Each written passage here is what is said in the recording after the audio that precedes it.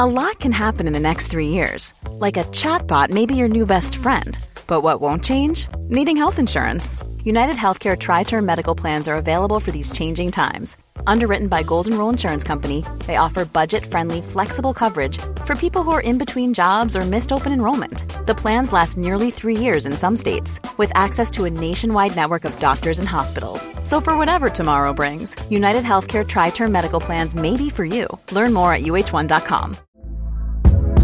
Hey there, it's Michelle Norris. I'm host of a podcast called Your Mama's Kitchen. When I travel, I'm usually looking for a way to find a taste of home when I'm not at home. And one of the things I love to do when I am at home is entertain. And Airbnb allows me to do that. When I was in California recently, I rented a house that had a great kitchen. And when we were sitting around the table, we were all thinking, we're in someone else's house. Someone could be in all of our homes as well.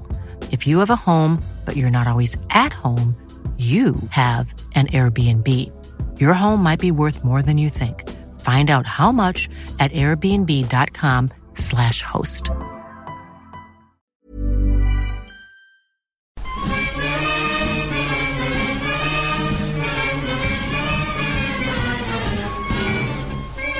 Hello, Egg Chasers. It's the Egg Chasers Rugby Podcast, the podcast about rugby that doesn't take itself or the game too seriously. Here in the Rugby Dungeon, once again, as we are, 52 weeks of the year, making sure you get your rugby fix. 52 weeks of the year, as we have been doing for nearly 10 years. And, you know, just remember that. Just when the World Cup draws nearer and other grassroots podcasters start crawling out of the woodwork saying how much they love rugby. And isn't the World Cup great? Isn't the World Cup great? Just remember, it's like... No. I will admit, being as the Wimbledon finals on as we record this video, and I watch tennis 2 weeks of the year. And I get into it for Wimbledon, and I don't care about it the rest of the year. I'm so glad you mentioned that. But I wouldn't make a podcast about it. Yeah, fair. Well, it's a very interesting point you make here, because I posed a question to my friends earlier on. Tennis is clearly compelling, right? It's clearly compelling. So why does no one watch it? Like, what can we learn from the fact that tennis is only big once a year? In fact, is that what we should learn? Is that rugby shouldn't try and be compelling for 52 weeks of the year. It should be compelling for 6 weeks of the year, and then shut up shop. That's an interesting point, and it's the same as when you watch whether it's Ryder Cup or the Open Golf. There's something about watching, because for all intents and purposes, those shots are the same as you would see on any PGA Tour match in golf or any ATP Tour match in tennis. But the compelling nature comes from the context that game is operating in, when you know there's something serious on the line. Or is it? And you connect it to the history and all that.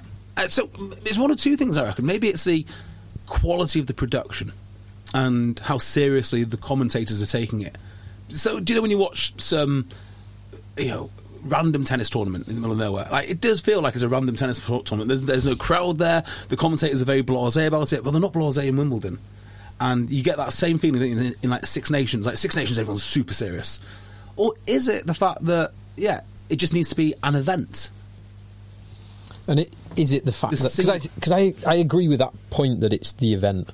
Like, the event, like the Six Nations, like the World Cup, like Wimbledon, like the Masters, Augusta Masters, or anything of that magnitude, which there's only a handful in any sport, like the Super Bowl, or how much of it is you could make that much production, as you say, JV, around any event, and it's just the fact that this Wimbledon is accessible. It's on BBC. It's the headline on BBC iPlayer. Yeah. Whereas to go and watch tennis 3 months ago, you'd have to actively seek it out on the Sky Channel 508 or whatever it was. Maybe. Yeah. I think there's more to it than just the occasion and stuff, because we've all seen, and keeping this in a rugby context, we've all seen clubs make an effort to create a razzmatazz around a game, and it just comes off as naff. Well, yeah, it does. Although, can I just say, the commentary team, which really did a good job. Okay, there's 3 sports that have done a good job of this. NFL,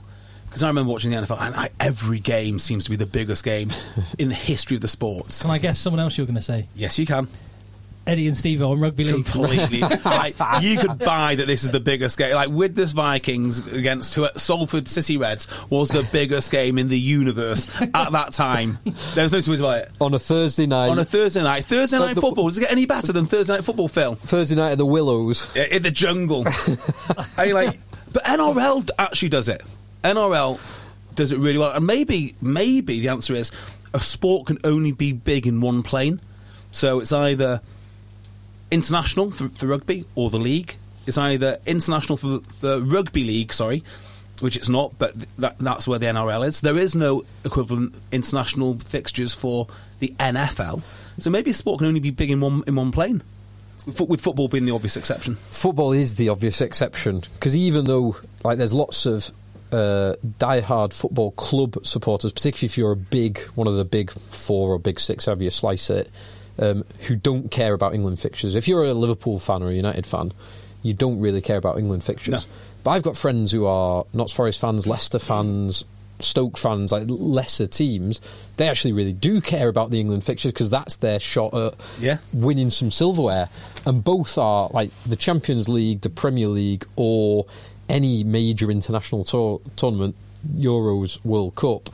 They are some of the most watched events on the planet every single year, every time that they occur.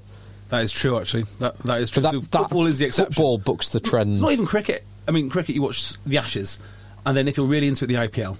But no one, I don't know any people fans watch the IPL team. So I actually started, because the IPL's over a really short window. Yeah. So I caught something earlier this year. It was like a preview of the IPL.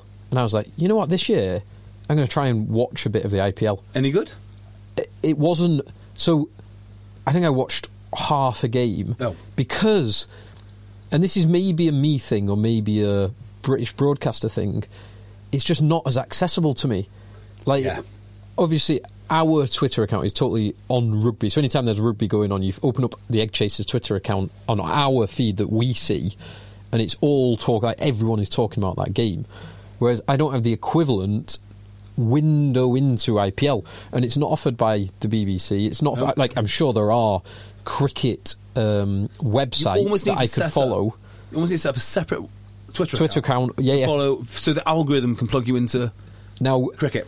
That's why I got rid of my Twitter account, because I was just plugged into rugby and I didn't want to watch any more. Yeah. Well, I've kind of... You could have unfollowed. I did. I did. Without nuking. I unfollowed the whole thing. everybody, and I was still getting bloody Paul Williams tweets and whatnot. And then nothing wrong with that. But I'm just saying that was the tweet that I was getting. That was what the algorithm was pushing towards me. So the way that I've redone it this time, because I say every year, when I was a kid, I watched the Tour de France. Loved it. I used to watch it with my old man all the time, and for years I've been saying this year, because Tour de France is great because it's in the downtime of rugby. Yeah.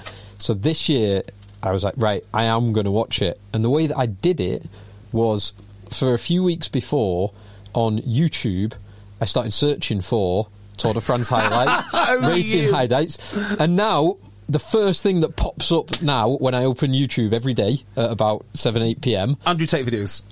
After I wade through all the Elon Musk and Andrew Tate and Jordan Peterson videos, is Tour de France highlights from that day. So I am getting my Tour de France. So next year I'm going to start searching for IPL about a month before it. Great, love it. That's my routine. It's my routine.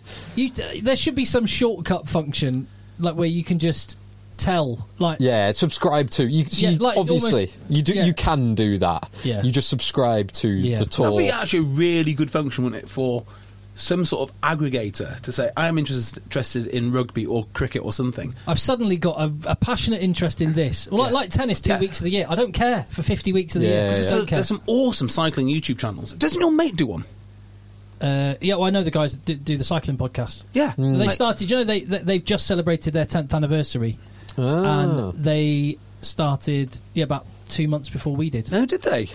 Yeah. Well, congratulations to cycling guys. Yeah. There is the cycling pod. On YouTube, there is, I think it's BCN. British it's great, isn't it? They have some some of them are a bit duds, but they have some great videos. This is when I started realising. Do you remember, should we talk about rugby? Let's do this, and then we'll get into the rugby. I'll finish this last point, because it's nothing to do with anything, right? Do you remember the scandal some years ago about pink razors?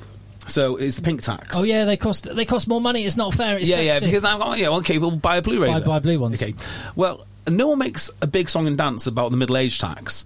And you can see this everywhere where men are targeted for the sale of things. And one of the things that they're targeted for is bike cogs. Because only a middle-aged man would buy bike cogs. Which, I mean, how do you improve on a bloody bike cog?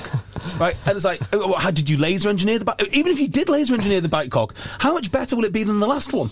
It's thousands of pounds are spent on running gear. Oh, well, bikes, it winds me up a little bit because up to a certain point, and I've not got an expensive bike. My bike was 720 quid, so it's not expensive at all. In the range not of by bike standards. Not by bike standards. No. You could spend 20 times that on a bike comfortably.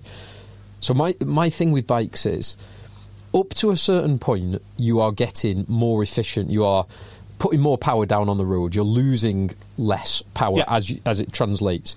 After that point, after say, and it's probably somewhere around the $3,000 mark. After that point, all you are doing is getting lighter. So every component on your bike will be a couple of grams lighter. And can I just point out, most of the people, right, that have got these bikes usually got them after receiving the proceeds of a large business sale, and they're not in great shape. Well, this is my exact point. That if you're a middle-aged man in Lycra and you are riding a £10,000 bike, $7,500, say, or $7,000 of that £10,000 is just shaving off probably 3 kilograms. If you're 10 kilos overweight, which a lot of them are. A lot of them are. Yeah, that is the equivalent. Spend 10 grand on liposuction. That's a great. Just get some gear, get in shape. Well, personal training, like however you want to do it. That's probably not a bad thing to sell in cycle shops, like vouchers for liposuction. Because you're going to spend this amount of money anyway. You want to be good at cycling. Go do it, boys. Yeah, well done. We've solved two things. Yeah. Sports content aggregators and liposuction for cyclists. Perfect. There we go. And we're giving you a rugby fix as well. Yeah. Eventually we will do. Yeah, eventually. We'll get to that at some point. Hit subscribe wherever you get your podcast. Find more content. Some of it's spicy at patreon.com/eggchasers. Thank you for your support, keeping the lights on, and all the rest of it for, like I say, very nearly 10 years. And with the World Cup drawing ahead, it has added an extra spice and content to these Rugby Championship games and what will become the World Cup warm-up games. So how much of the Rugby Championship matches, round 2, did you see? Pretty much all of it. Yeah. Bit patchy on the first half of Australia-Argentina because of swimming lessons and stuff, but seen I like Saturday morning matches. I do as well. I used to love it back in the days when I played and didn't have kids. This is all I would do. Sit, have a brew. Your kids, eat breakfast. Bacon my kids are old enough. They're old enough.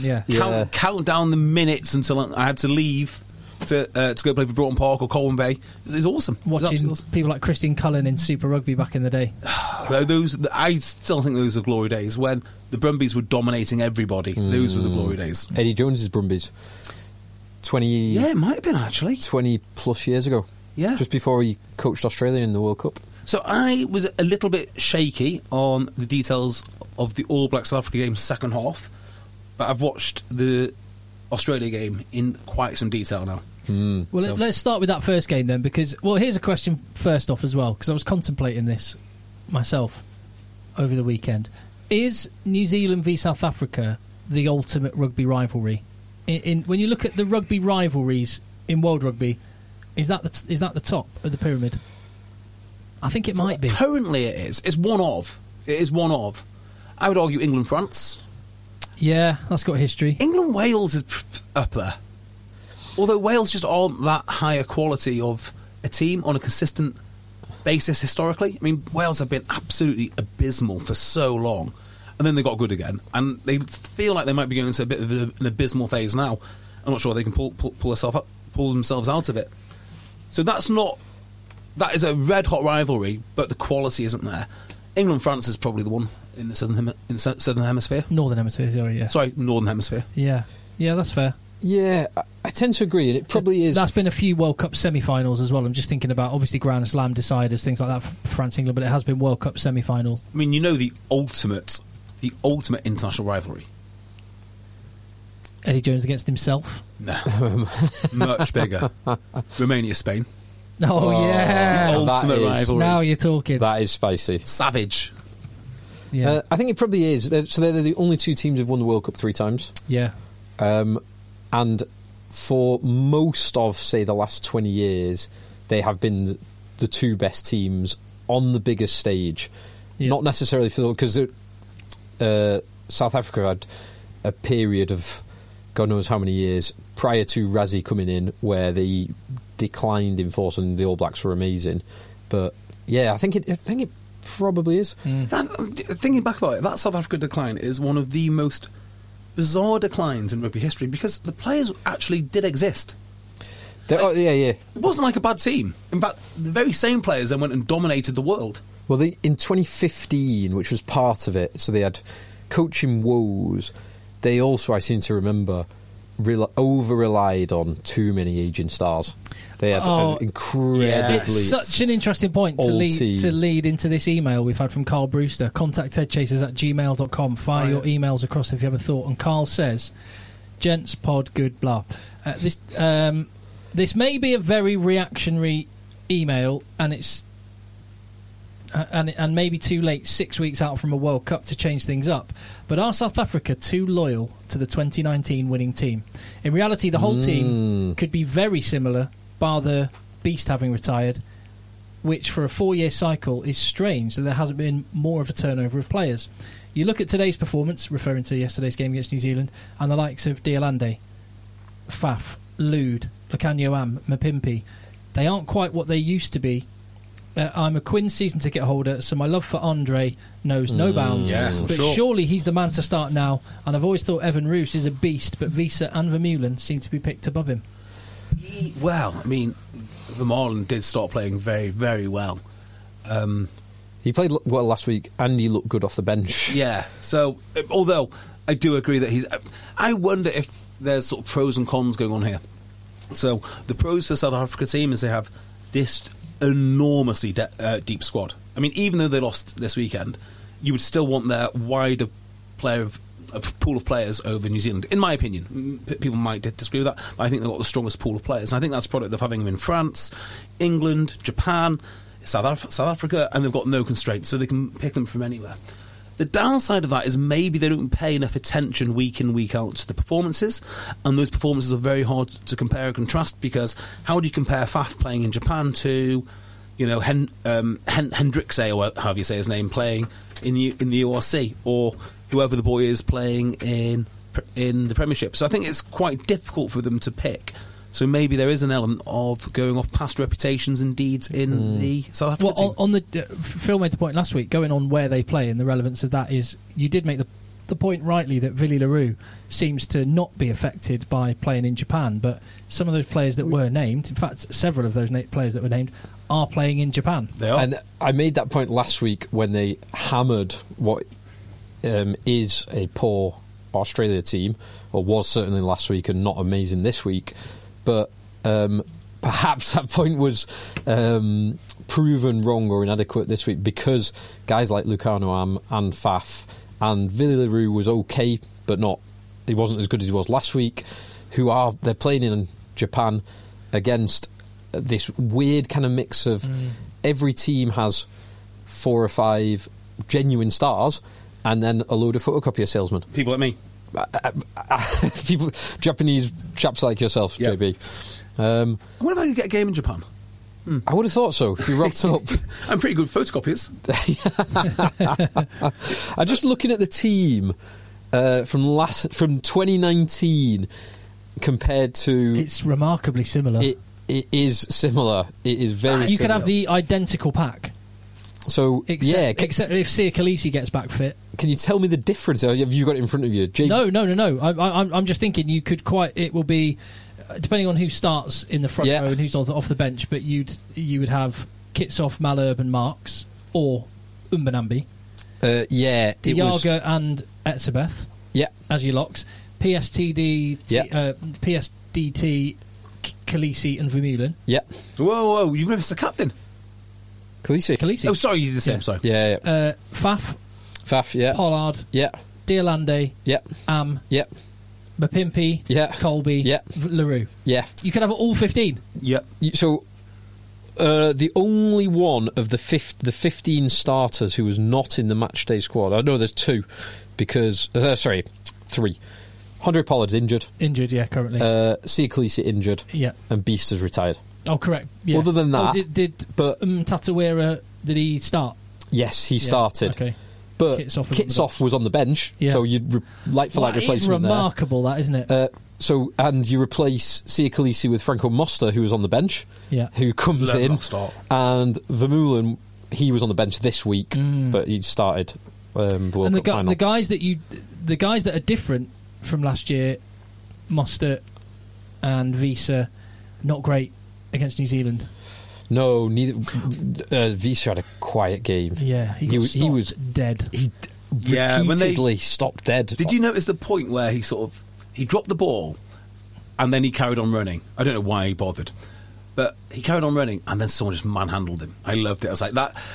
The other player, whoever it was, it might have been. I think Ardy munched Etzebeth at one point. Somebody did something right, and I thought that's unnecessary. Other than to let Visa know, I could have killed you. It was just a psychological. Retallick put in a great hit on him. Shannon Frizzell put in a great hit on him. He got stopped dead by Cody Taylor. He had a hard day in the office. He really did. For someone who's used to having it all his own way. But he's not that big, is he? So he has to be. He's ferocious. Yeah, he's so aggressive. I imagine you low could center get on of gravity. If you let him get up a head of steam. Much like, is it Colossus in X-Men? You've got a problem. But if you can hit him nice and early, it's a different proposition. He's not as big as, say, Vermaelen or someone like that, or Billy, who's just such a massive human. He can deal with you and then pick up a head of steam. Yeah, I was impressed with the physicality of the All Blacks. Absolutely. Overall. Well, I'll tell you an absolute statement bit of physicality, and he had a few of them, but Shannon Frizzell absolutely dispatching Willie LaRue was Lomu-esque, that was, wasn't it? That was he awesome. Played well. He played really well. And he brings such a nice balance to that back row. Because when you've got Ardy at number 8... And Ardy at 6. It's Ardy at 6, Frizzell at... Sorry, Ardy at 8, Frizzell at 6. No, they're the same person, mate. I am absolutely certain of that. But Frizzell is a couple of inches bigger and... Is he? 10 kilos heavier, probably. Yeah. No. Frizzell's like 6'4". Is he really? 6'4", 6'5". I thought that was amazing because he plays in such a fluid manner. So Ardy's like 105 kg. Ardy's not massive. Frizzell looked Kano Collins-esque. Whoa, yesterday, easy, didn't he? easy. I know didn't know about that. Big comparisons to make, but he played like that. He played in those wider channels. He definitely did that. Yeah, Shannon's 6'5". Whereas Ardy Surveyor 6'1", 6'2". With his hair. Depends if you count his hair or not. 6'2", 6'1.5". There you go. I had no idea he was that big. Yeah, so he's 3 inches taller, and according to this, only 6 kg heavier. But I think he might be more than that. I don't know. He's very athletic with what he does with his size. Yeah, you're right about the balance, though, because I think Scott Barrett played very well. The automatic choice was that he would be on the blind side flank. So Sam Cane had a great game. Sam Cane was very good. But Scott Barrett did have a great game. He had a great game. I read somewhere he put in the most... So he put in 3 dominant hits, which was the most of anyone, including an awesome one on Cheslin Colby, which was quality. I think Etzebeth absolutely annihilated someone. He did. Was it Mark Talea? It was Talea early on. Yeah. First 5 minutes. Yeah. So I actually don't think this is as much of a disaster. Well, it is a disaster for the Springboks. I'll tell you why, but maybe not that much of a disaster. I think it's disastrous because what the All Blacks did successfully is force the Springboks into playing a different way. So the Springboks want to put you under loads of pressure, want to be holding the ball. They want to slowly build the pressure, and then you break. Well, if you score early doors against the Springboks, they've got to do something different. They've got to play in a way where they're chasing the game, and they're not built for that. They can't do it. So if you're going to beat the Springboks, this is the blueprint. I mean, obviously you want to score early and score often. I mean, that's that's quite obvious. But yeah, that's what you got to do. You've got to get scores on them and make them change the way they play. I'd be interested to know what you guys think. But if I had to distill that game down to like a bare essence of what it was, obviously an amazing opening quarter, and to touch on what you've said, much like England against New Zealand in the World Cup semi-final in 2019, blow them away in the first 20 minutes, and then you've got the leeway to hang on. So there was that. But I would actually say, probably even more than that, the essence of that win for New Zealand was a tactical kicking masterclass. There was some amazing tactical kicking. And again, the range of kicking. Yeah. So one of the most unusual ones. So there's the kick pass from Geordie. The kick pass backwards. The short kick passes, the backward kick pass, the wide crossfield kick, like the try for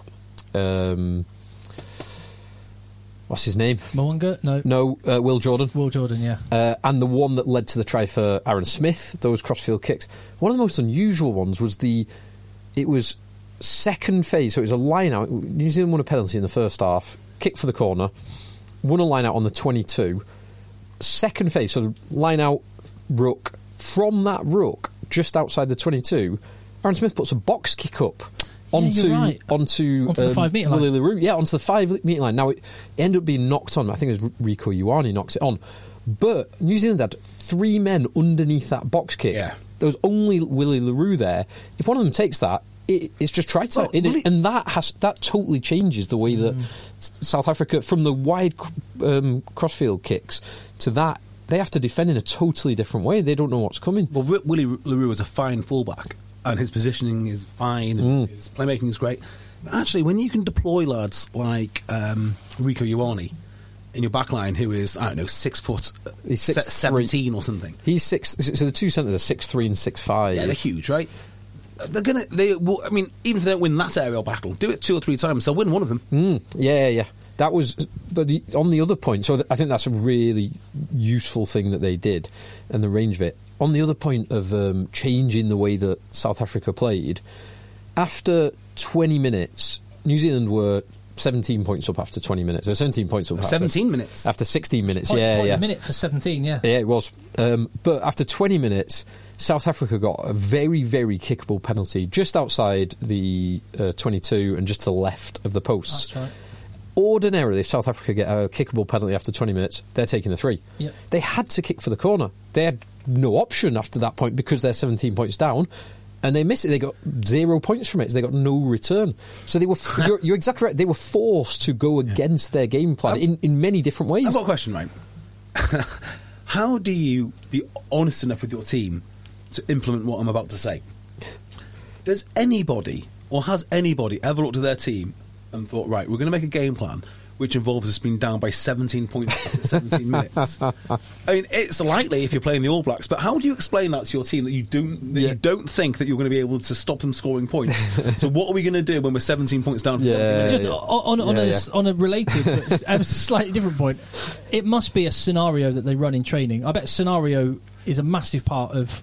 I bet they never run 17 points. No, like 20 points down after 20 minutes. You must discuss it with a captain, because the captain is the one that makes that decision. Right, do posts or corner?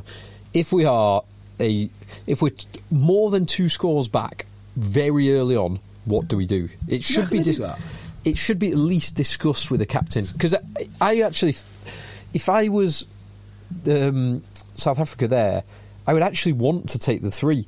Yeah, just because I want to start the scoreboard ticking over, and that is their normal way of playing. Let's put it on another way. Do South Africa, with 60 minutes left on the clock, do they believe they can score more than 70 points? Yes, they do. In 60 minutes, they are 17 points. Yeah. Sorry. Yes, they believe they can score more than 17 points.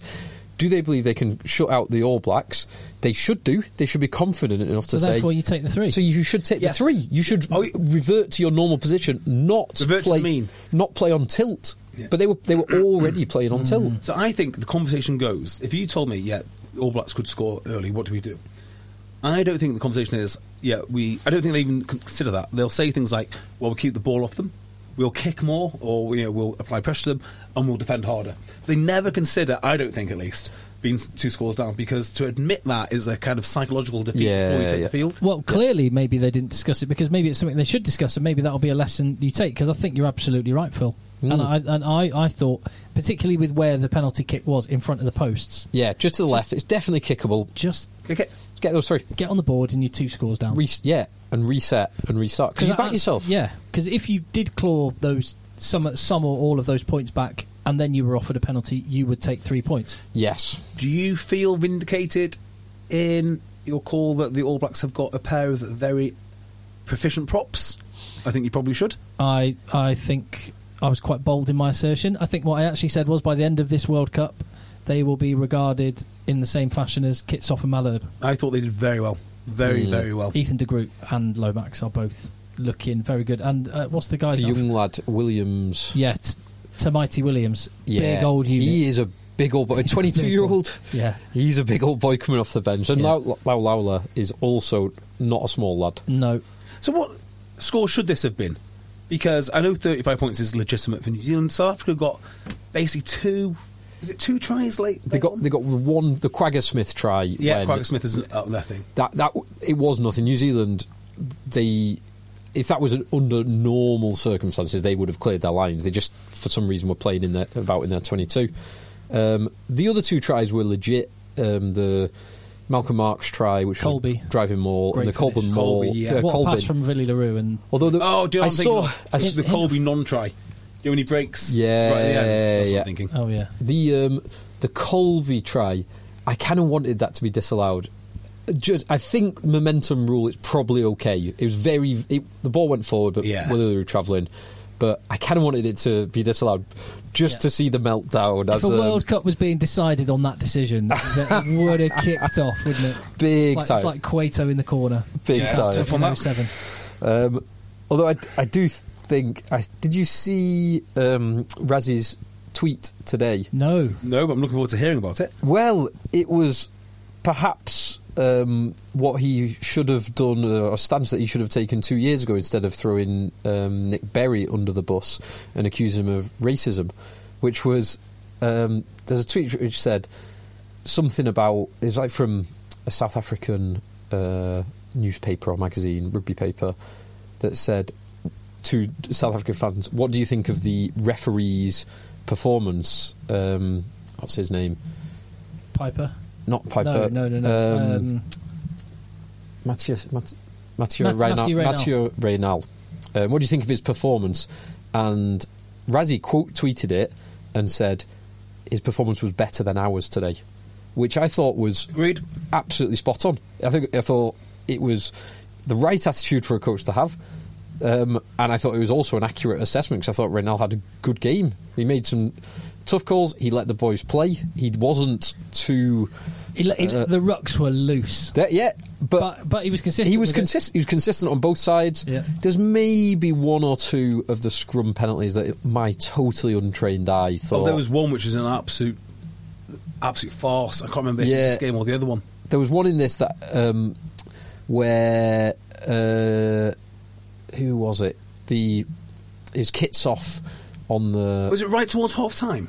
I think it was towards half time, where Kitshoff stays standing and his opposite man goes down flat out, and the penalty was given to New Zealand, and that one looked a bit odd to me. Now there might have been some boring in or dropping a bind or something that I had no idea about, but other than that, I thought he was great. Do you know one thing on the New Zealand coaching that is quite entertaining? You talk about Rassie Erasmus and whatnot, and it's interesting it'd be interesting to know the dynamics of the Nienaber and Rassie relationship. How much control does Jack Nienaber actually have? But on the New Zealand side, it's quite funny just hearing loads of people from New Zealand. They obviously had a really great win, and people are going, "Oh, it's great to see New Zealand playing well." Now they know Scott Robertson's coming in. Oh, awful people, and crediting going. Oh, it's the forwards coach that's come in that's had a massive impact. Jason, can't remember his name is. Anyway, they've got a relatively new forwards coach. Or in the last couple of years, and he seems to have had an impact with the pack. But it's the desperation not to give Ian Foster any credit is real. Wow. Well, they've had a bad few years. Certainly by New Zealand standards. Judge me on the World Cup, mate, as Eddie says. Yeah. Well, just before we talk about that, I mean, has this changed any of your opinions about these two teams going to the World Cup? Which one would you rather not see? I wouldn't like to see either of them. I think it's more than likely to be a World Cup quarter final. There's a more than 50-50 So which one would you like? Jewelry isn't a gift you give just once. It's a way to remind your loved one of a beautiful moment every time they see it. Blue Nile can help you find the gift that says how you feel and says it beautifully, with expert guidance and a wide assortment of jewelry of the highest quality at the best price. Go to BlueNile.com and experience the convenience of shopping Blue Nile, the original online jeweler since 1999. That's BlueNile.com to find the perfect jewelry gift for any occasion. BlueNile.com. Burrow's furniture is built for the way you live. From ensuring easy assembly and disassembly to honoring highly requested new colors for their award-winning seating, they always have their customers in mind. Their modular seating is made out of durable materials to last and grow with you. And with Burrow, you always get fast, free shipping. Get up to 60% off during Burrow's Memorial Day sale at burrow.com/ACAST. That's burrow.com/ACAST. burrow.com/ACAST. Oh, crikey. Oh, dear. That's okay. That's all right. So which one would you rather see as an England fan in this imaginary situation? In a semi-final. Who would you rather see in a semi-final? New Zealand. We're going to have to I see think New Zealand would be better suited to England. Yeah, but that's not to say that New Zealand are a worse team. Not at all. It's just in terms of matchups. Yeah, I think you're right. I think there was the phrase "flat track bullies" came to mind watching this game with South Africa, which I think any team who it shows a hint of weakness up front, South Africa will exploit completely and run riot. They didn't find that against New Zealand, hence the scoreline. They will find that against England, and so I think once again they will probably, if England do meet South Africa, South Africa would beat them up in a knockout rugby game. Yeah. The problem with New Zealand is I think New Zealand can more than match England physically and can run rings on them outside as well. I don't think England will be nearly ready for this World Cup. No, I just think it's completely agree. Completely agree. Which is it's a shame, and I think it's a shame because they've got a great coach in Borthwick. Yeah. But I saw something, I think it was Rugby Inside Line on Twitter, did a poll recently about England fans' perception or confidence in Borthwick, and it's already dropped significantly in the 5 games that he has had in charge. I think England cannot play well and arrive at a World Cup semi-final. That's definitely. With the way that we're going to play Wales or Australia, maybe Fiji in a World Cup quarter-final if we get there. Yeah, you would hope so. I mean, the disaster would be Japan and Argentina going through from our pool, but I mean that would really be a total disaster. I can't see it because Japan have been. In terms of matchups, I can't see Japan ever beating England. Well, no. No. I mean, at this World Cup, I can't think of a scenario where Japan beat England. Yeah. However poor England are. It would have to be a couple of red cards. I tend to agree. And Japan, they have had some amazing results in the last 2 World Cups, beating South Africa in 2015, beating Scotland and Ireland in 2019. Maybe it's just hubris, but I'm the same. I just can't see them. And I don't think, based on the results, because they got beat handily by a New Zealand 15 last weekend. I can't recall seeing the score against. They played Australia A, which was a handy Australia A team actually, with Taniela Tupu and a few others that I can't recall. Harry Wilson, another one. Yeah, the number 8, Harry Wilson, who's a handy player. I think actually was James O'Connor in that team? Was he? Did I see James O'Connor? Where on earth is James O'Connor playing at the moment? James O'Connor? Yeah. Is he? I'm sure James O'Connor was named in that. Is he at all the Reds? Don't know. I've not seen any Reds games this year. No, I've not either. Let me check those 2 things. I might be talking total nonsense. We might as well jump over to we better, Australia-Argentina. Tonga. Sorry, it was Tonga versus Australia A, not Japan. And a Tonga. Wow. So Tonga beat Australia. There is a Jay O'Connor playing 12 for Australia A. Salakai Lotto was playing. Taniela Tupou, Faianga, the hooker, Lachlan Swinton, Bernard Foley, James O'Connor. So interestingly, shall we just get through this? Because you've got 20 minutes before Phil has a hard out. I've got about 35 minutes. 35 minutes. Well, 35 just one thing. So this is actually worth looking at because Australia A lost, a decent Australia A team lost 27-21 to Tonga. The Tonga team is more interesting. Yeah, Sir Charles looked great in that. The couple of bits I saw. Sir Charles, Falau, Fekitoa, Aki, Peter Aki, Havili at 10, Takalua at 9, a pair of Fafitas, Tamifuna, Big Ben, the tight we end. watched in Malaga do bits, yeah. On occasions he did bits. Might need some slightly better conditioning. Steve Maffey coming off the bench. So that is a handy Tonga team beating a very handy Australia A team. So that is quite interesting. So Australia. Well, yeah, onto this. So, have you done a video on Australia versus Argentina? Yeah. A reaction one? Segueing from, and I didn't mention this on the video, but segueing from what you just talked about with Tonga, watching this Australia game against Argentina, just what a loss Israel Folau is to Australian rugby. Well, my goodness me, what a loss he is. Because I know you're a big fan of Tom Wright, and I love him going forward. Great attacking player. Oh, yeah. He did a nice try. No. He's not the same quality of player. No. I love watching him. I'm not pinning the result on him, by the way. I made a couple of bad errors. I love Tom Wright in the same way I loved peak effectiveness Ryan Lamb. Like they're amazing players for their natural ability. You love the way Miles Benjamin rucked. Exactly right, but they're not the absolute peak of their profession, which is fair to say. But Tom Wright is an incredible player. He's not Israel Folau. No, very, very few people. Israel Folau, in terms of his talent on a rugby field, is one of the best we've seen in the last 20 years. Yep. He's almost unparalleled in terms of his all-round talents. But he did play for Tonga, yeah? He did play for Tonga. What a joke. He was playing international rugby against Australia A. How have they let that happen? So, this game... why don't you tell us what your reaction was? Because you've already thought about it, you've already broadcast about it, so tell us your reaction. My reaction was, brilliant game, really entertaining. Don't throw the baby out with the bathwater with either team. Both had deficiencies. Argentina just showed a lot of steel and guts to take the win. Australia, I think actually Eddie Jones compared his team to a Datsun 1200, which I'm not familiar with that particular model. Is that an old, hatchback? I don't know. Look up a Datsun 1200 and show JB a picture of whatever. But he said, mate, it's like a Datsun 1200, mate. You fix the gearbox and then the next day the windscreen wipers don't work. No, timely reminder, Eddie. So he basically said that, that the set piece was better this week, and then they made loads of errors last week. The set piece was bad last week, better this week, and then they started making loads of errors, and the set piece... there was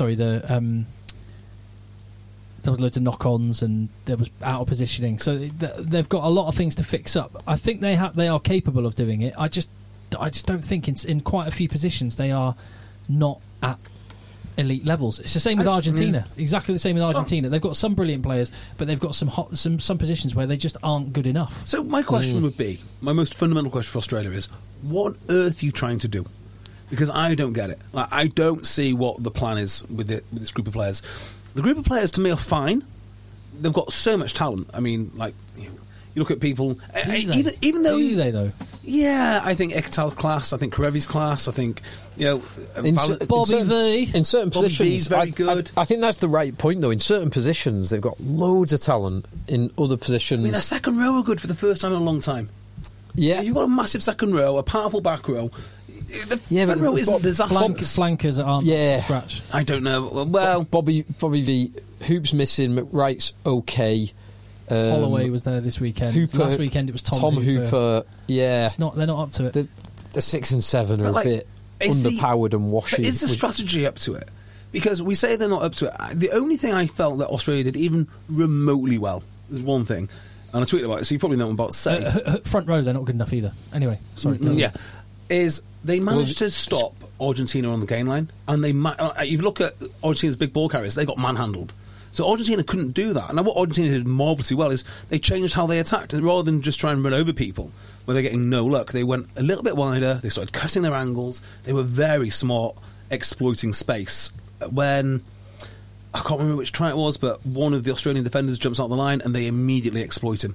They were great. And you can look at what Argentina are doing and think that's an intelligent team with a plan, but maybe not quite as experienced or good players as Argentina, and they beat them. They beat them fair and square because Australia have no real guidance as to what they're doing. I think So Argentina, just quickly running through, I think they're a flanker short. Kremer will come back, so that will help. Red card risk. Yeah, I'm not sure Kremer's the answer. Kremer and Lavanini on the pitch at the same time. So I think they're G'ing each other up. No, you hit him. They're short in the back row. Double hit, bro. They're short of depth. If anyone gets injured in the front five, scrum half is just not good enough. I thought he was all right. Centre, De La Fuente made an improvement coming back, but their other options are not good enough. You don't like Cincy at 12? Don't like him at 12. I think he can do all right. I didn't like him at 12 last week, and I was a bit more convinced, but still not convinced by him as a 13. He made a couple of breaks, but just don't think they're up to it. Australia, hooker, not up to it. Front row can be good on one game, hot and cold, but they just don't. They have scrummage quite well at times this week. Well, yeah. Flanker, not good enough. Fly half, not good enough. Fullback, not good enough. So I think I tend to agree with that assessment. I'm not. I mean, yes. I mean, I could do the same with the England team. They can definitely get better. I'm not being. There's a few teams you could do this on. Yeah. I'm not saying that they're not. I'm not saying that they are stellar in those positions. They couldn't improve. They absolutely could. The overall theme where they could improve is they need players that can make space out of nothing. I don't mean with skills. I mean like Will Skelton can just run over people. Lavanini got battered at the game line, as did what's it? Flanker. Matera got absolutely battered. So that was a positive for Australia. Argentina should do better. But if they all play in the same way and they all buy into it, they're in a much better place than Australia are. Oh, Argentina are. Yeah. They're a more set team, coaching-wise and personnel-wise. They've got more consistent personnel than Australia. The Australia team, the ins and outs in the Australia team over the last 5 years or so is crazy. Including the coaching team. Yeah, including the multiple coaching team that we've seen in the last 5 years. So yeah, I tend to agree. But Australia, they do have talent, wider talent. They absolutely do. It's whether they can bring it all and whether they have it in the requisite positions. Because you might have 8 world-class wingers, but you've only got 1 world-class flanker. That's a problem. Mark Nwanganitoaze, he's a quality player. Yeah, he was cool. And the replacement that came on, Carter Gordon, liked him. Really liked him. He scored the last try last week. I think he might end up starting 10. Really? Well, Quade Cooper, I just don't think. Right. Got it. Answer me this, Tim. Right, you're a massive Owen Farrell fan, right? Yeah. So you understand the qualities of the England captain better than anyone, I would say. Well, not better than anyone, but than anyone. You're certainly his biggest fan, right? So I'm found a member of the Faz fan club. Exactly. How on earth, right, does this coach with a straight face say, Faz is my 10, I love everything he does, he epitomises what I want the team to be, and then you go and pick Quade Cooper? How does that work? Surely you say, Quade, thank you for your service. You're 35. I need someone who looks just anything like Owen Farrell. Just the same haircut. But Bernard Foley's the closest. Bernard Foley's not really. No. But I think it's... Bernard Foley's a damn sight closer to Owen Farrell than Quade Cooper is. I think there isn't anyone close to Owen Farrell. But also... It's a point that you make about, or you certainly made with Gatland in his previous reign as Wales coach. It's just he does the best with the players in front of him. So if he had someone like Owen Farrell, he might pick them. And he used Owen Farrell certainly at times very effectively to get to a World Cup final and win 19 games in a row. Less effectively at other times. But he doesn't have them, so he's got to do with the best at the tools at his disposal. I simply do not believe that a guy like Eddie Jones, who was renowned for some wild picks, let's just go through the people who we never expected to see in England training camp, but did. Marcus Smith at 16, Gary Graham, Sam Moore. There's all. Sam Moore was an odd one. Yeah, picking. That's unless you believe what I believe, which is they were completely politically motivated picks. But you don't believe that, so you must believe that they were there. I suppose the question is, what fly half's better that's available to him? Well, this is it. He will know, right, what is in the Australian system better than anyone, because he's an Australian, most of the Australian players are available to him, he can see them, but this is the guy that played Gitto at age 17 before he played a club game, right? So he's not totally different to Owen Farrell as well. Yeah, absolutely, right? So It tells me that Australia must not have a single better player suited to what Eddie Jones wants than Quade Cooper, and that should be a huge worry. Yeah, that is a bit agreed. I do agree with that. That is a bit of a red flag. He has got. I think you pointed this out, and ever since I can't see Quade Cooper without seeing how massive his hands are. He's got huge hands. They are enormous. I have got huge hands, right? And his hands dwarfed mine. In fact, he might be the only person I've met with bigger hands than me. Huge hands. That was fun in. That was in Kobe, wasn't and it? Do you know what was weird? At Underground Bar. Yeah, and do you know what was weird about seeing him then? I felt at that point his career was over. Yeah. That was I felt 4 he was years just, ago. Drinking his way. He's drinking his way through a World Cup. He had moved to Japan. Yeah. He was not playing for Australia in his 30s because he'd moved to Japan. The power's a strong zero to rejuvenate your life. Zero. That is another thing that where, in my mind, I might be totally wrong about this, but in my mind, Quade Cooper and Owen Farrell do diverge slightly. One of the reasons why I'm certain Eddie Jones loves Owen Farrell is because you talk to anyone in rugby or listen to them talk about Owen Farrell and they all say he is the hardest working, most competitive, drives the lads, best leader. And all those things I totally get from Owen Farrell. I know he trains hard as an individual. I'm not sure he's the best leader, drives the lads. He's too talented, isn't he? And maybe this is but he's just so different from Owen Farrell. Maybe I've got a certain bias here. I do think that talented players don't work as hard. I just do. Because they don't need to. And I kind of put Quade Cooper in that category, but maybe that's completely unfair. Maybe he's a really hard worker. Yeah, maybe there's a sliding scale. When you get to the absolute best of the best, they work as hard as the person who... it's who squeezes every bit of potential out of themselves. And the guys at the very top and the guys who just make it to the bottom probably are... Yeah. Have you listened to Les Sneyd on Econ Talk? Yes, I have. I cannot remember for the life of me what he was saying. So he's GM at the Rams, LA Rams. Les Sneyd, that's right. I haven't then. No, I haven't. So it's that episode. Overall, it's okay. But they talk about a really interesting principle, which is the one that you're touching on, and which is that balance of... I think they just divide it into like the tangibles and intangibles. Like the tangibles being, what can they bench? What's their 40-yard dash? What can they squat? Like, what are the physical attributes, and the intangibles, how hard do they train? What's their leadership like? How dedicated are they? That side of things. I think you can probably have more categories, but for the purpose of this, that's all well and good. And they grade it like A, B, C, D for those two things, and saying that an A, if you've got the tangibles, the physical attributes, you can get away with being a C on the intangible, the C on the discipline and dedication, because you are so high. And I think I would probably do it slightly differently. If you're just looking at those two characteristics, you'd probably say, if you ranked them, you can rank each one out of 50, and you need say 70 points to make it in the pros overall out of 100. So 70 points out of 100. So nice. 2 out of 50. Anything above 70. So you could be 50 out of 50 physically. You need 30. Then you'd be 20 out of 50 to get to the 70 overall. But if you're only a 20 physically, you've got to be 50. Yeah. And the point I was going to make was, they mention, and I want to say it was Aaron Rodgers, they were talking about a player who they said is a star on both counts. He is 50 out of 50 in my world on both counts. And it was Aaron Donald. Does he play for the Rams? Pretty sure he does. The linebacker.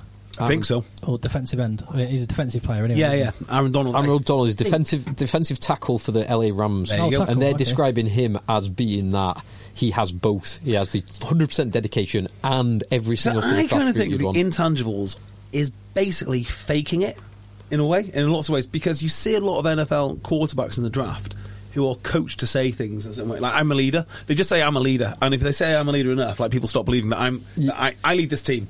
And it just sounds ridiculous. I think intangibles now are how well you talk to the press, for instance. I tell you who has incredible intangibles is Jude Bellingham. Have you ever heard him talk?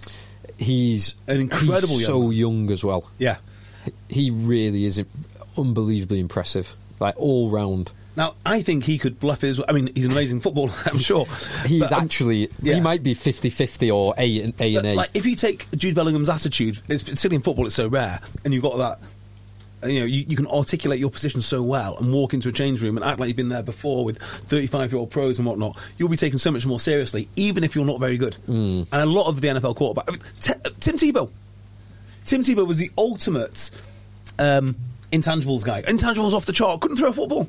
And he managed to start a game at quarterback and actually win some, which is remarkable. Have you started watching the new Netflix quarterback series? No, I don't watch it. I should do, but I've not watched it. It's good. For ages. Yeah, because you could probably... I'm in my head, I'm scoring now Patrick Mahomes, who is like a physical specimen top, and he's got a reasonable score at the other stuff. Kirk Cousins, massive high score on the intangibles. I can imagine. And the physical stuff, not like middling, or even maybe middling to low, but he's top of the other. And the other one is Marcus Mariota, who is probably 3/4 of the way up physical, only 1/4 of the way up on the other stuff. It's quite interesting. Well, maybe this could be a reason that so many of the English players come from private schools. Because that way to talk and that way to hold yourself and that confidence... it does make a huge difference. Yeah, but equally, I think there's a bit of authenticity because Ellis Genge doesn't pretend to be anything he's not, and he commands respect. He is, I mean, you can do it the Ellis Genge way. And Courtney Laws.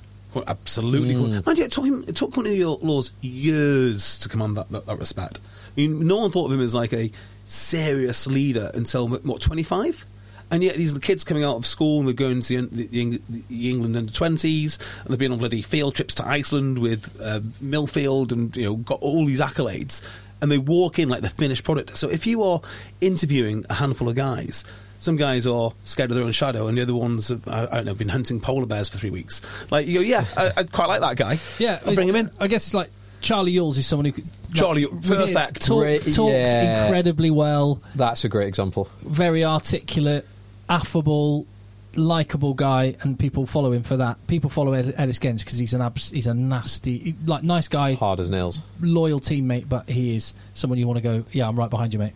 On those intangibles as well, I think there's the corporate speak, the relationship with the press, the way that they act in that is the most common interface for us to see their intangibles. That's only a very small layer of their intangibles. If we did that, guess who would be terrible? Owen Farrell. Owen Farrell would be awful. The worst player. Probably the bigger. That's like the tip of the iceberg that we see. Yeah. But the reality is the hard yards you put in training, the dedication, the discipline. It was Adam Carolla, who's someone that JB you introduced to back at the start of the podcast. In fact, we had him on the podcast. We had Adam Carolla on the podcast. Do you not remember that? Oh my god, yeah. We interviewed Adam Carolla. Oh my god. Wow. Wow, he's like a podcasting giant. Behemoth. That's like the sort of Joe Rogan's in a league all of his own. And below that, Adam Carolla would be. Adam Carolla used to have the biggest podcast in the world before Joe Rogan. Anyway, he's on ours. Adam Carolla says you can draw a direct inverse graph between money earned and basically corporate speak, like knocking back, like saying nothing. Yes. The line: the more you earn, the less you say, because the bigger the risk of saying something that gets taken out of context, misconstrued, and all the rest of it. That's why I do love seeing Elon Musk on Twitter, just because he just totally bucks that trend. He just ignores it. Because I guess he has enough money. He really does. He has money. Well, talking of sports stars, one that's just lost, who's got a lot of money but does talk a lot, is Novak Djokovic. Love that guy. Love that man. Lost, unfortunately. Has he? Fifth set. Fair play to the young lad, but I love Novak. Yeah, bloody hero. Biggest sporting hero since Muhammad Ali, probably. That's where I'd place him. And he talks and says despite the risk, he says exactly what he thinks, and it's cost him money. He did. He talked very vociferously about being a vegan for an extended period of time as well, and then gave that up when it was affecting his performance, didn't he? Good for him. Good for him. Hey, when the facts change, so should your mind. What's on next week, rugby-wise? It's a rest week in the Rugby Championship. Mm-hmm. Lazy so-and-sos. Only just. And then Eddie Jones said, if I was New Zealand, I'd watch out. I've seen that headline. Oh, yeah. Watch out for what exactly? Just like, I wonder if what goes through Eddie's mind. The second he said that, do you think in his head he went, "Oh no, I've done it again," or do you think he was like, "I know what I'm going to say. I'm going to get everyone talking about me till the next game"? Does Eddie really? Do you think Eddie really believes in his plans? I think he does. That's the weird thing about Eddie. I really think he believes that he has the answers to rugby. Maybe he does. Maybe he doesn't. He's never won the biggest prize, but he's been involved. Outside of the people that have, the few people that have, he's come closer than anybody. Yeah. He was not head coach, but he was involved in the South Africa 2007 setup, wasn't he? With Jake White. He never wore the blazer. Did he not? Never. As a point of principle, he never wore the blazer. So he was involved in that, but then he took 2. So he's been involved in 3 World Cup finals, 2 unsuccessfully as head coach, 1 successfully as an. I don't even know what his title was. Senior coach, let's call him, because it is a bit odd to be very successful with the Brumbies, then very successful with Australia, then step down to be an assistant for South Africa 4 years later, and then kind of go a bit everywhere. He was at Saracens, he was in Japan, he was God knows where else, and then went to Japan permanently for 2015. Do you know who Eddie has a very strange relationship with? Checker? Nope. Someone in the Northwest. Steve Diamond? Who's worked for him. In the Northwest? When he's coming through the coaching ranks. Oh, Alex Sanderson at Alex Saracens. Sanderson. They've got a phenomenally strange relationship. Interesting. Now, have a look, and I recommend all of our listeners do this. Google Charlie Morgan's is it an interview with Alex Sanderson, or is it? It's an article basically about Eddie Jones during his time at the Reds, and it was just a complete disaster. And the reason it's interesting is because Alex Sanderson was like a junior coach, like making his way through at the Reds. Yeah, and wow. Worked at the Reds, and it documents, I think, the Reds' worst ever result in South Africa. It's just worth a read. It's just a really well written, really interesting piece, with 2 rugby characters have gone on to do different things, and you can look at it in the context of their success now. So I'd recommend that because it's brilliant. Very interesting. Little callback. Datsun 1200. Yeah. I think it's the Australian name or certain Pacific name for a Nissan Sunny, like a 1980s Nissan Sunny. So that lovely beige saloon. We all knew that, didn't we? Is a Datsun 1200. It's a cool car. Do you know who collects Datsuns? Adam Crawler. Really? Yeah, fact. That's what it's called. I heard. Where did I hear this? That vintage cars, 80s. It's like 80s cars are the ones where the massive money is changing hands. No. Oh, because because the age that people are that have the money now to buy their car, that they go after the 1980s BMW. Yeah, like a box fresh M3. Yes, exactly. That's worth a fortune. Yeah. Absolute fortune. Sierra Cosworth. Whereas ones that are like the Sierra Cosworth. Whereas sort of like 60s, 70s cars are, or 50s, 60s, 70s cars are not fashionable in the way that they were. So their value is dropping, and 80s, 90s cars I don't think they're up. dropping. I think what will be happening is their value is rising slower. So, okay. Yeah, so all classic cars, if you're into this sort of thing, basically go up in volume. So there is a section, and we need to stop the podcast now because we're talking about vintage cars. But there is a section in most motoring magazines about classic cars, about cars on the turn, where cars are starting to get more valuable when you sell them after you buy them. So it's like Honda S2000s, they are getting more valuable. Lotus Elise is incredibly valuable. Yeah, a guy I worked with bought what was about a 5-year-old Elise in 2007, something like that, and it's worth now about 3 or 4 times what he paid for it. Yeah.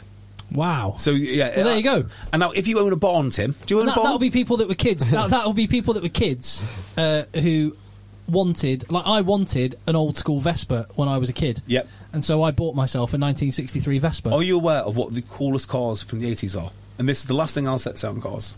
Coolest cars from the 80s. A Ford Escort Cabriolet? No, look these up, right? That is cool, but look this up. It is all of the World Rally Class B cars. Oh. And it had to be banned because in the end it was too dangerous and two guys What were you saying about barns? What were you saying about barns? People to keep car collections. Yeah, in. you need a barn. Do you have a barn, Tim? You did have a barn until recently. I have a You barn. messed up here. I have a couple of barns. Do you have a barn? Fill it with classic cars. You will never ever regret it. Oh, here we go. So I'm on the Group B, Rally Group B Wikipedia page. The first car is an Audi Sport Quattro S1E2. Lovely boxy thing. Yeah, they're beautiful. Gorgeous. They're absolutely The gorgeous. second car is a Rothmans. Well, it's not actually. I was expecting to see a Lancia. Rothmans ProDrive Porsche 911 SCRS. So this all got with the banned livery. when two guys basically drove off a mountain and burned to death. The next two cars are. It's pretty incongruous that they're next to each other. The Isle of Man still goes. Yeah, but people die every year in that. Yeah, no, you've got to really do. Some of the videos on the Manx TT are nuts. Go onto YouTube and just type in Rally Class B and just watch the highlights. It is like nothing you've seen. Like the crowd are parting like the Sea of Galilee as these cars are racing through, and eventually two guys drove off a mountain in Monte Carlo and died. Like, yeah, we've got to stop this, boys. This is getting nuts. But yeah, it's well worth a watch. Wow. Lancia 037 there. Before we finish the pod and Phil has to go, quick mention of the under-20s rugby championship final. France are a serious team. And is that the last 3 years that they've won it now? Yeah. Well, it hasn't been on for... the last one was 2019. Okay. But they won 2018, 2019, and they've now won... I read a quote today from the Irish. I read it today. I don't know when the quote was from. Presumably after the final against France, and the Irish lad saying, "We've never faced a team like that." Doesn't surprise me. Really, that French team is serious. Their front five is unbelievable. If that under-20s team were put into the World Cup proper, depending on which group they made, they do all right. Yeah. You could actually see them qualifying depending on which group they fell into. Tell you what, next year is the year of top 14 for me. You're going to get into it. That is what I will be watching. The whole of the French... There's just so many players in that French team. But Gazzotti, the number 8, is ace. And the scrum half, Junot. France, they're a bit short of scrum halves. Yeah, they could do an extra one, couldn't they? Could do an extra one. But I think those are the two standouts. But just the front five, just... Was it their tight head prop or was it the loose head prop? I can't remember which one it was. But it's absolute beast. And these kids are... and Poso Tuolangi is 18, 150 kgs. Yeah, because he's got another 2 years of playing in that if he chooses to. Which he won't, surely. He'll be in the Six Nations or something. Yeah, potentially. Who is he contracted to? Who's his club team? Is it Perpignan? It's Perpignan where his dad played. Henry. He can't stay there for long, can he? They're not top 4. They're Pro D2. They were top 14 last year, weren't they? Did they get relegated? I think they've been relegated. I thought he helped them get promoted, or maybe they've gone back up. I do not know. I thought that next year I'll be an absolute expert on top 14, so don't worry about it. Yeah. We are pretty weak at the moment. Let's just have a look. 2023. Yeah, they finished second bottom in the. So they won the playoff to stay up. I thought they were playing in it last year. There we go. Right, let's bring it home. We've done rally cars, so I don't think there's much else to do. So there were 2 other games next week that I did find. It's Fiji versus Tonga, which will actually be an interesting game if you can watch it. Although it does say of time to be determined, whatever that means. That's professional, isn't it? Yeah. And this is on the Tribe app, which it is generally better than Ultimate Rugby. I don't believe you. But it's not 100% infallible. And Japan versus Samoa as well. So, there you go. Very good. Very good. Right. There you go. Thanks for listening. Let the boys play. The boys play. Perfect. Mom deserves the best, and there's no better place to shop for Mother's Day than Whole Foods Market. They're your destination for unbeatable savings, from premium gifts to show-stopping flowers and irresistible desserts. Start by saving 33% with Prime on all body care and candles. Then get a 15-stem bunch of tulips for just $9.99 each with Prime. Round out Mom's menu with festive rosé, irresistible berry chantilly cake, and more special treats. Come celebrate Mother's Day at Whole Foods Market. Planning for your next trip? Elevate your travel style with Quince. Quince has all the jet-setting essentials you'll want for your next getaway, like European linen, premium luggage options, buttery soft Italian leather bags, and so much more. And is all priced at 50 to 80% less than similar brands. Plus, Quince only works with factories that use safe and ethical manufacturing practices. Pack your bags with high-quality essentials you'll be wearing for vacations to come with Quince. Go to quince.com/pack for free shipping and 365-day returns. When you make decisions for your company, you look for the no-brainers. If you have a lot of mailing to do, Stamps.com is the ultimate no-brainer. Use the Stamps.com mobile app to mail everything you need to keep your business running with up to 89% off USPS and UPS. Make the same no-brainer decision as over 1 million other businesses with Stamps.com. Use code PROGRAM for a special offer. That's Stamps.com, code PROGRAM.